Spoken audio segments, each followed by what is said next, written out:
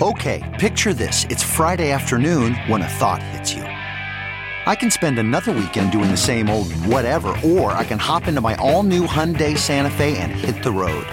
With available H-Track all-wheel drive and 3-row seating, my whole family can head deep into the wild. Conquer the weekend in the all-new Hyundai Santa Fe.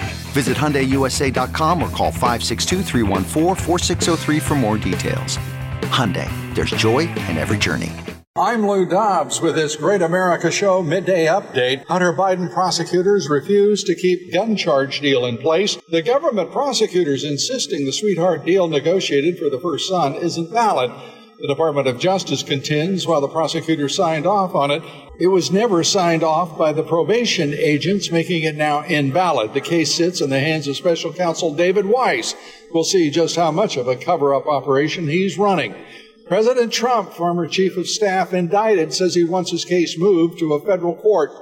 Mark Meadows charged in the Fulton County witch hunt by Marx's district attorney, Fannie Willis, who's filed to move his case from a Fulton County court to a federal courtroom. Meadows, the first of the 19 charged in that case to request his case be removed from the Marxist Fannie. Meadows believes he's more likely to get a fair trial in a federal courtroom over deep blue Fulton County. President Trump hosting a news conference on the Georgia election. President Trump says he will be hosting a press conference at his Bedminster Golf Club where he and his legal team will lay out the evidence that proves there was fraud in the 2020 Georgia election. President Trump's attorney, Alina Habba, on Fox News this week saying the Trump Georgia indictment isn't a perilous threat. Does President Trump know that this is a perilous threat? We do not agree that it is a perilous threat because we actually have inside information. So I love when people... What inside information? Well, the inside information, Steve, and you used to love Trump, but I got to tell you, I have confidentiality and I have ethics, and I'm going to continue. But I think you need to understand something.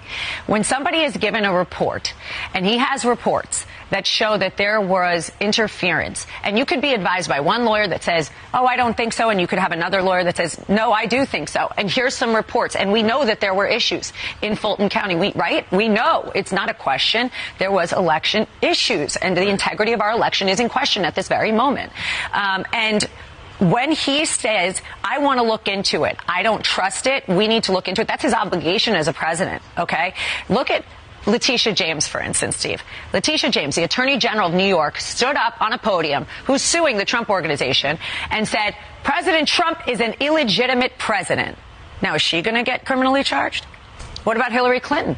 Join us on the Great America Show today. Our guest is former federal prosecutor Bud Cummins. In October of 2018, Bud Cummins provided the Department of Justice with real evidence of Biden criminal allegations in Ukraine about Burisma. But the Department of Justice stonewalled and ultimately killed the case. I carried an opportunity for the Department of Justice to evaluate real evidence of the allegations, at least as they pertain to Ukraine. I didn't have anything on China, but on Ukraine and Burisma in late 2018.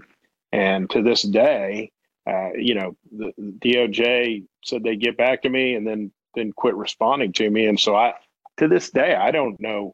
Somebody should ask the U.S. attorney there, Jeff Berman, who I communicated with, did he kill that? Did the FBI kill it? If the FBI killed it, what was he told?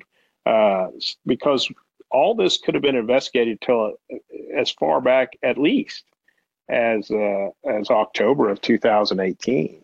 And I think, as I recall, when it was brought to me and I tried to convey it to the Department of Justice, some of it had been, at least in fragments, reported already in small corners of the media. So